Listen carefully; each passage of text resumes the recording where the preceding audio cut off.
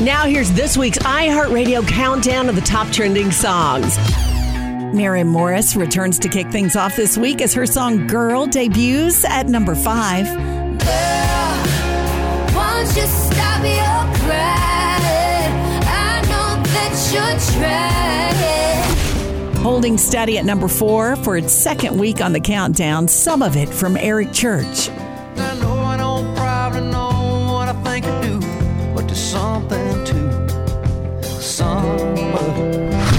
Luke Combs improves on his 5th place debut from last week. He's jumping up to number 3 with his latest, Beer Never Broke My Heart. And long neck ice cold beer never broke my heart.